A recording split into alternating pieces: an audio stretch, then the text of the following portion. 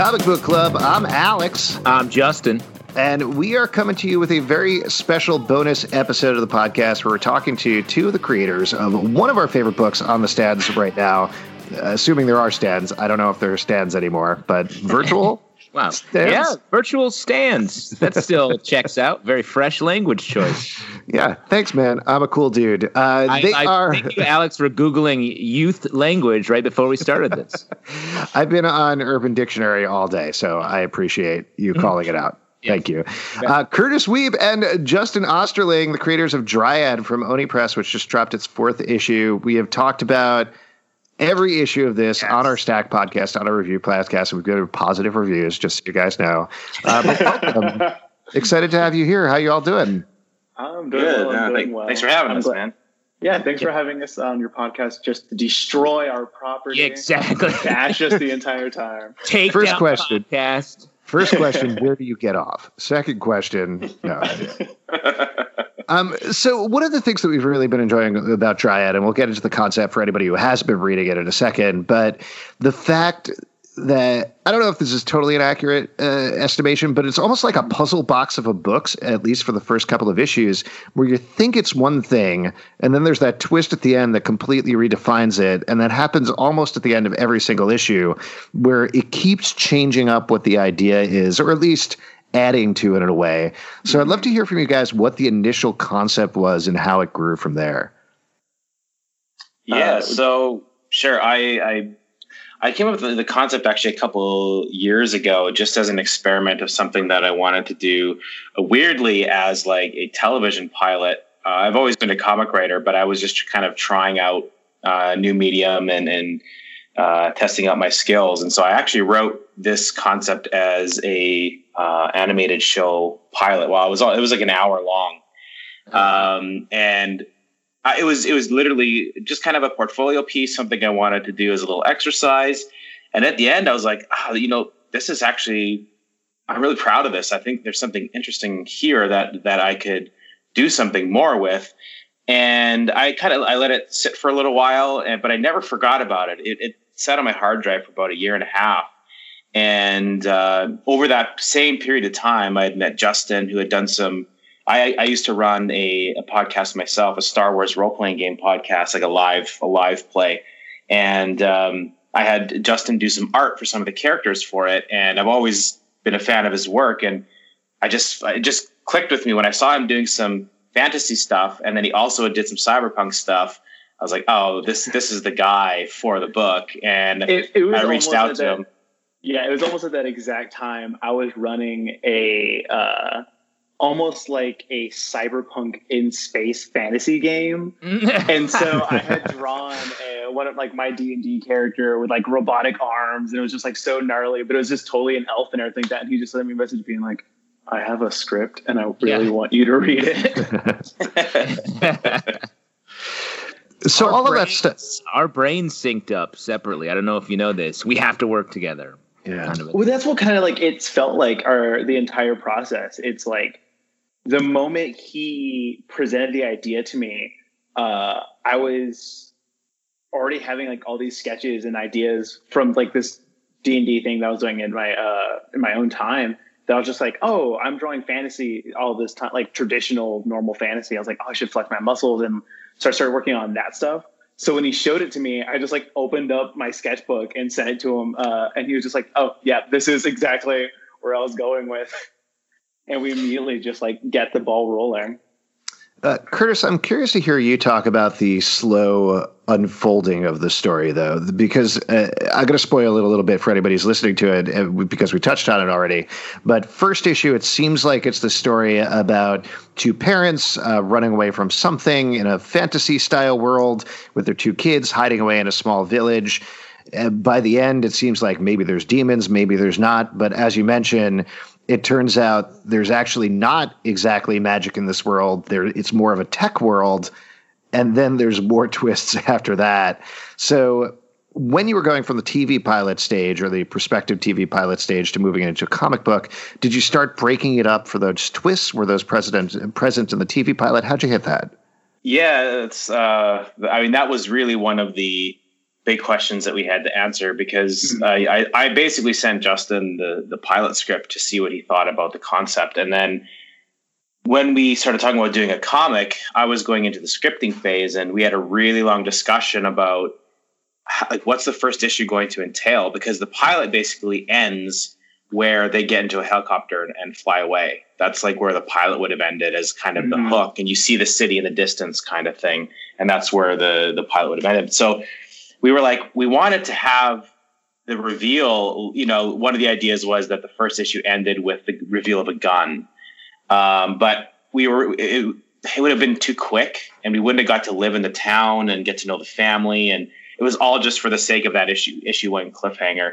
And so it was, honestly, we really debated it. And, we saw it in some of the early reviews. They're like, oh, it's another fantasy book from Kurtis Wiebe. I did Rat Queens. And so it was like, oh, it's more of a slice of life thing. Maybe it's a bit quieter and calmer, but it's another fantasy story. So we knew that was a risk going in, that people were just going to be like, oh, it's a fantasy story and it doesn't have the swearing and the ridiculousness. But we just kind of thought that was the way to go, and just to see how it played out. But really, people needed to read the second issue, because the second issue had the reveal of the gun. And but it was hard. It was a hard decision. I still think it was the right one, especially if you read it in a trade. Yeah. It'll be like, oh, it's kind of constantly revealing itself. And that ultimately is what led to that decision after a long discussion, was like, why didn't we just have it so that every issue is like, you're learning something new, just like the kids are. And that was really the motivation behind it, is to have the reader feel like the kids would feel constantly having the rug pulled out from under them about the reality of the world. And yeah, Justin was a big part of that decision process.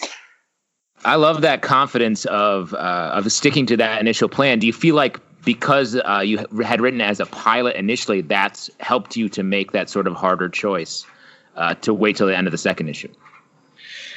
Yeah, I mean, we had to basically ask, what's the most important thing about this story? It's easy to, especially in comics, everything has to be, you have to catch them with the first issue. And I have lots of thoughts about single issues, but it's, for me, all it's positive. It sounds like they're all.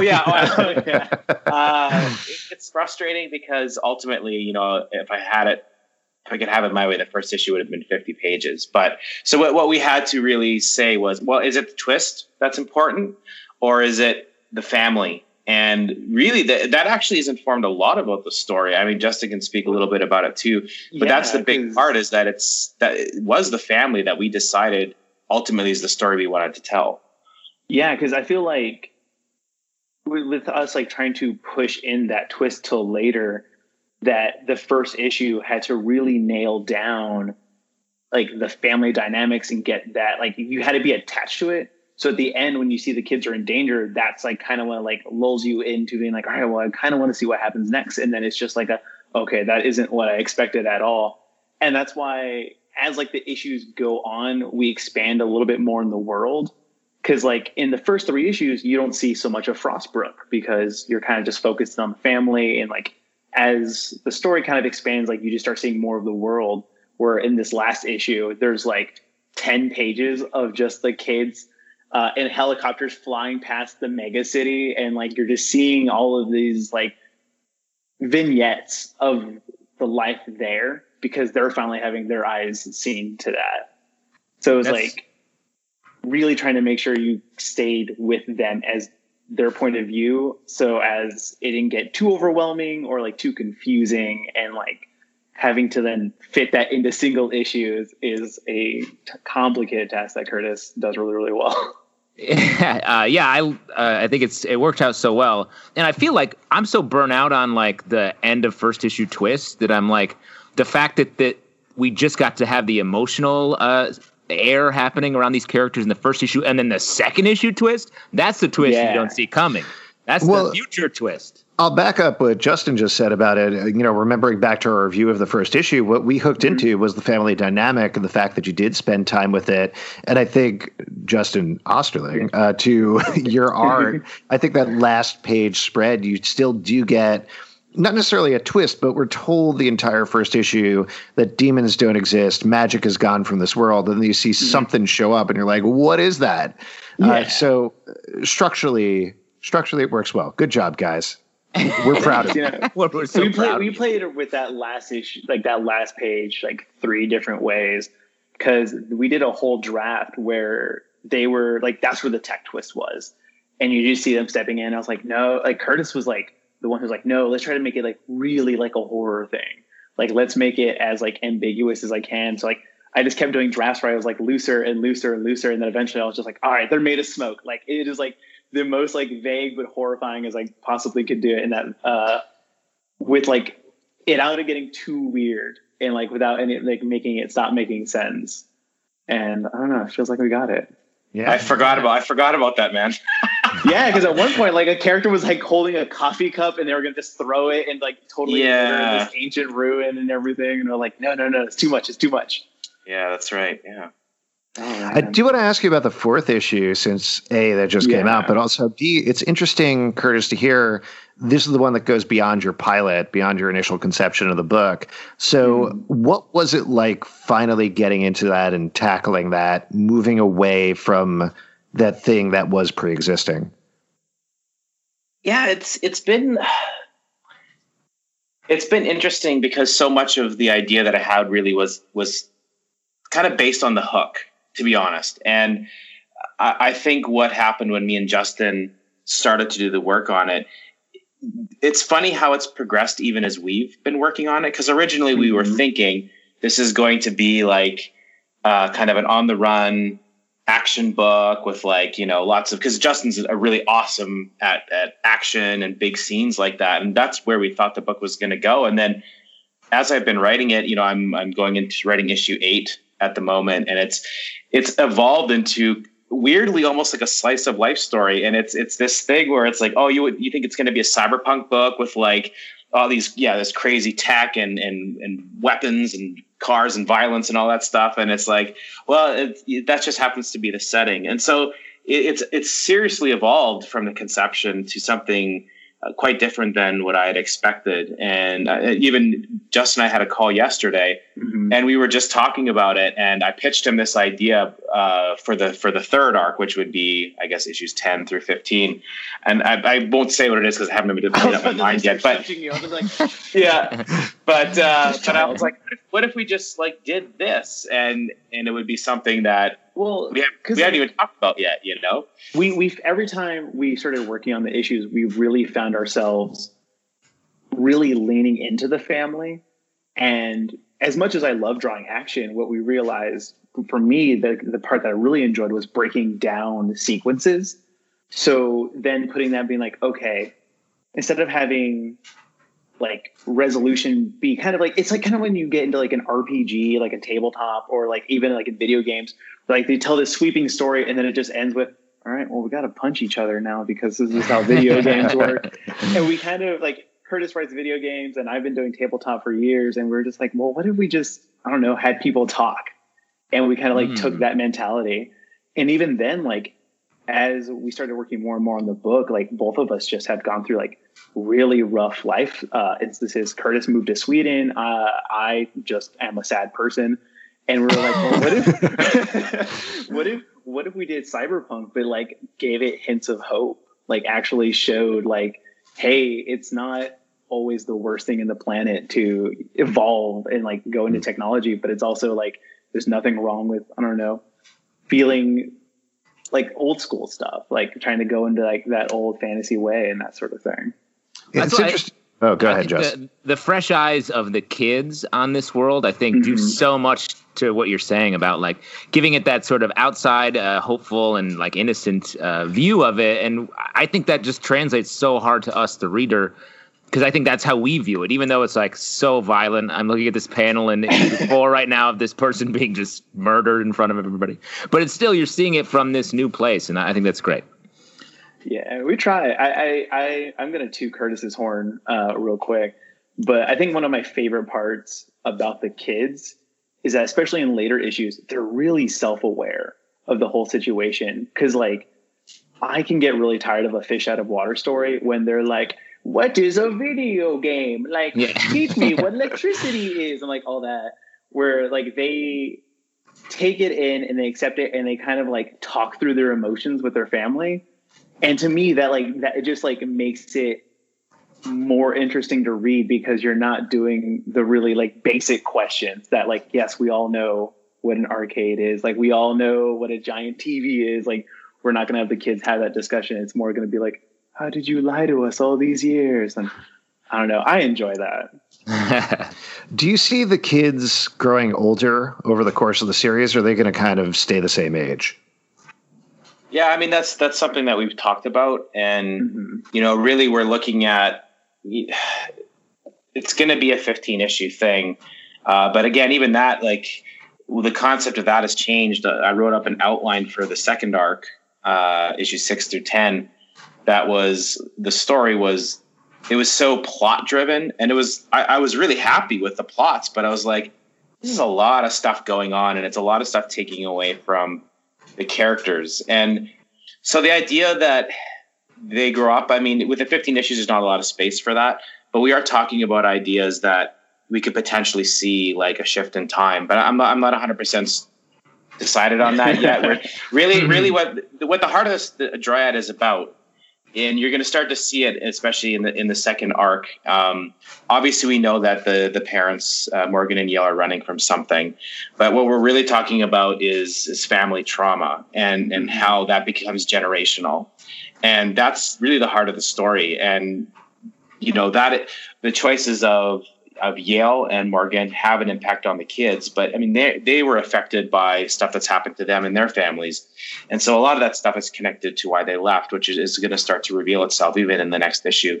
And so, yeah, that's definitely something we thought about. And ultimately, if we do go that route, it would be really to show how the decisions of Morgan and Yale, even if it all ends up, happy, it's still going to have an impact on how they would grow up, essentially. So, but yeah, it's on the table.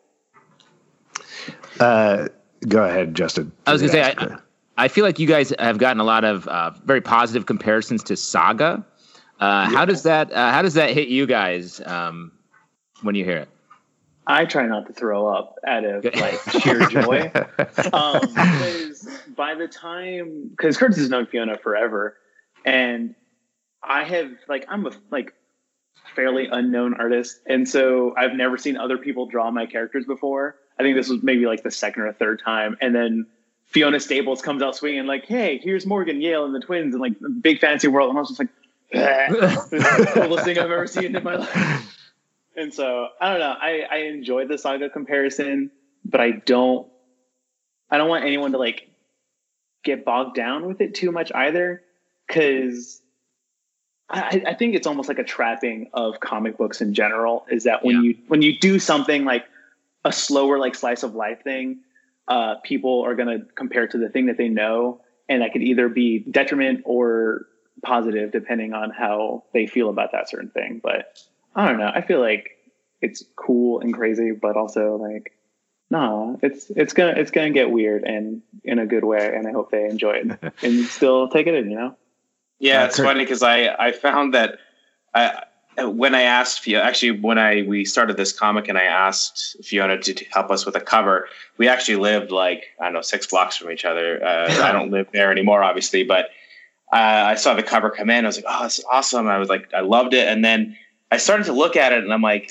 oh, this does have, if you look at it conceptually, it is Saga. And I didn't even realize it until I looked at Fiona's art, and I'm like, I hope she doesn't think we're just trying to ride on her success here. But I also feel like having her do it does kind of put the nail in the coffin of it's not a ripoff. Exactly. Yeah. Yeah, it was weird. There's a quote on the cover of the first issue from Brian K. Vaughan that says, "This is a ripoff," which was very strange. But I paid him an exorbitant amount of money to do it. Yeah. Wow, it's great, strong choice. No, I mean, we've talked about this again when we've been reviewing the book, but it very much does stand on its own. I think the comparisons are all very favorable to that book, just because, like you were saying, you got a family, you got a kind of mix of sci-fi and fantasy elements, but it's very much its own story that it is telling across the board. So we've been enjoying it. I take it with the same stride when people say like, oh, it's a Shadowrun. It's like, it's cyberpunk fantasy. Like, they're not doing anything, so might as well sweep in there and take that genre. Yeah, that's the weird thing. I don't know if you guys are familiar with Shadowrun. That's like a role-playing game, but it did the fantasy / cyberpunk back in the 80s, and since then you're not allowed to do it anymore because then you're just ripping up Shadowrun, and it's like there's no other genre that has done that. But anyway, it's strange. I don't know. I always for me, I always treat fantasy as a setting and not a genre. Because then if you start doing that, you're just going to start doing Tolkien on repeat. And we've already seen that a billion times. We don't need to do that again. Do the slice of life in fantasy, do the noir in fantasy, do the weird stuff there. And then just, I don't know, slap elves on it because pointy ears are cool. Now there's a cover quote, slap elves on it. Slap elves on it. Slap the elves on it. Slap the L's on it. What's next at this point? So you have issue 4 just came out. Issue 5 obviously coming out next month. Is it's being collected in a trade as well, or what should people be looking forward to? Yeah, the trade comes out in January. Okay. Is it that long? To my knowledge, really? Unless we start doing another. It's gonna be a dark discussion. Just if another quarantine or something hits, where we have to lock down everything again and production just stalls. But to my knowledge, January is when the first trade comes out. That was we had our first issue out, and they, when COVID hit, and then so it was I think 3 months between our first and second issue, which worked because number 2 was a really great number 1. Yeah, that's true. That's a good point. Hilarious. Yeah, so I think the trade comes out in January, and then we'll go on to our second arc, which continues. Obviously, we're heading to the city, and we're going to dive more into Morgan and Yale's past, why they ran away, why did they leave the city, and how this relationship with their kids started, and we're going to get into all that good stuff. And awesome. You said that you see this as a 15-issue series, all in, or is that just a first volume kind of a situation?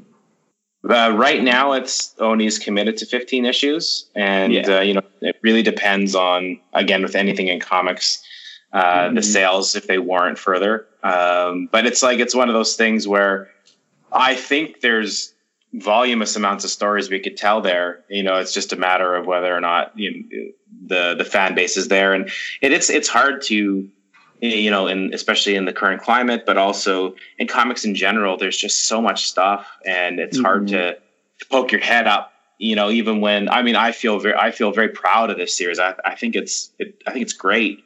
I think it's one of the better things that I've worked on in a really long time, but it's just getting the word out there. And I'm not really on social media, so that probably doesn't help. But it's okay. I'm posting all of the horny drawings of our characters out there, so everyone can crushing.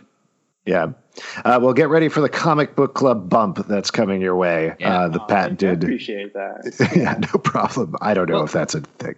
We really do love the book, and we have been talking it up because each issue continues to just blow out in different directions, and that's so hard to do in comics, and you guys do such a great job at it. Yeah, it helps when you start off with not giving them anything. it makes any. I was talking to Kurtis about this a few weeks ago. Is that when you do a slice of life family story, any level of information about anyone's past is immediately that happened, and it's just or any other story. It's oh yeah, no, of course that would happen. But a slice of life drama, it's cut to camera, fade in. It's glowy eyes or something. I don't know. It's just people being shocked. Well, we're very excited to see what happens with them going forward. Kurtis, Justin, thank you so much for being here. Thank you for chatting with us. We appreciate it. Everybody listening, go pick up Dryad, pick up the first couple of issues so we can get beyond that 15 number, pick up the trade when it comes out in January. A couple of things to plug on our end. If you'd like to support the show, patreon.com/comic book club. Also, we do a live show every Tuesday to YouTube and Crowdcast. Come hang out. We're definitely going to chat with you about Dryad on that show as well. iTunes, Android, Spotify, Stitcher, app of your choice to subscribe and listen to the show socially at Comic Book Live, comicbookclublive.com for this podcast and many more. we'll see you at the virtual stands. Is that the term? I think you're definitely nailing it. I didn't mean to tell you, but that is just a horribly, just raunchy word you're saying. Oh, no. This is going to be a rated R podcast now. Oh, my God. Sorry. Urban Dictionary sent me wrong for the first time. First time.